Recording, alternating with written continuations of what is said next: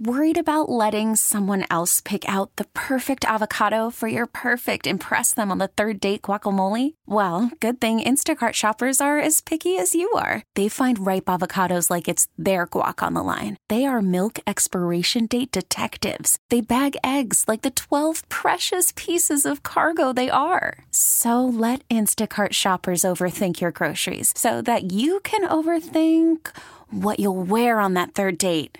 Download the Instacart app to get free delivery on your first 3 orders while supplies last. Minimum $10 per order. Additional terms apply. The 2023 outlook. Here's what they say. While no one expects the Falcons to compete for the Super Bowl, they should definitely be competitive in the rebuilding NFC South. They should have an elite rushing offense considering the talent at offensive line and running back, and both the defensive line and secondary are significantly upgraded with veteran skill. The key for the Falcons will be second-year quarterback Desmond Ridder, who will look to improve upon his 55.9 overall grade as a rookie. If he can elevate his play in his first full season as a starting signal caller, Atlanta could win the division. Well, I'll say this. I don't think that Desmond Ridder has to be a great quarterback. I've said this repeatedly. I think he has to be a good quarterback. I think he has to be a guy who doesn't make mistakes. He has to help lead this team in the red zone. But with our offensive personnel that we have, and theoretically our defense should be a lot better than, 39 sacks over the last 2 seasons. I mean, I'm not saying we're going to have 39 sacks, but the point is that we should theoretically be better on our defensive front and be able to get to the quarterback more. Those will be the things that will define this team. I still think that Desmond Ridder, and I hate to use this word, can game manage his way through the season and not have big-time playmaking numbers. Now, look, if he plays really well, then this team has more than a shot to win the division. They could really make some noise in the playoffs.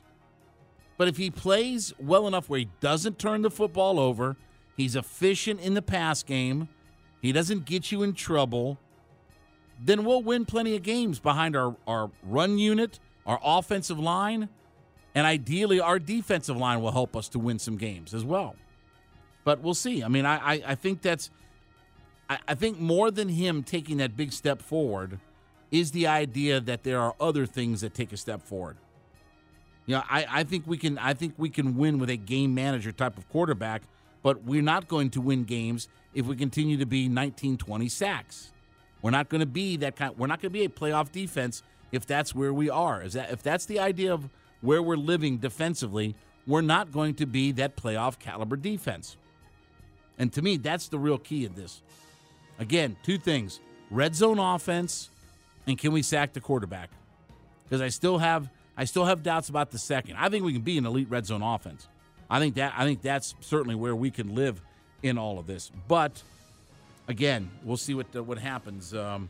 With it. Obviously, hope springs eternal, and hopefully this thing pays off. I mean, it's been a long time since we've had a winning record, and it's time, right? I mean, it's time. We get it. Attention spans just aren't what they used to be. Heads in social media and eyes on Netflix. But what do people do with their ears?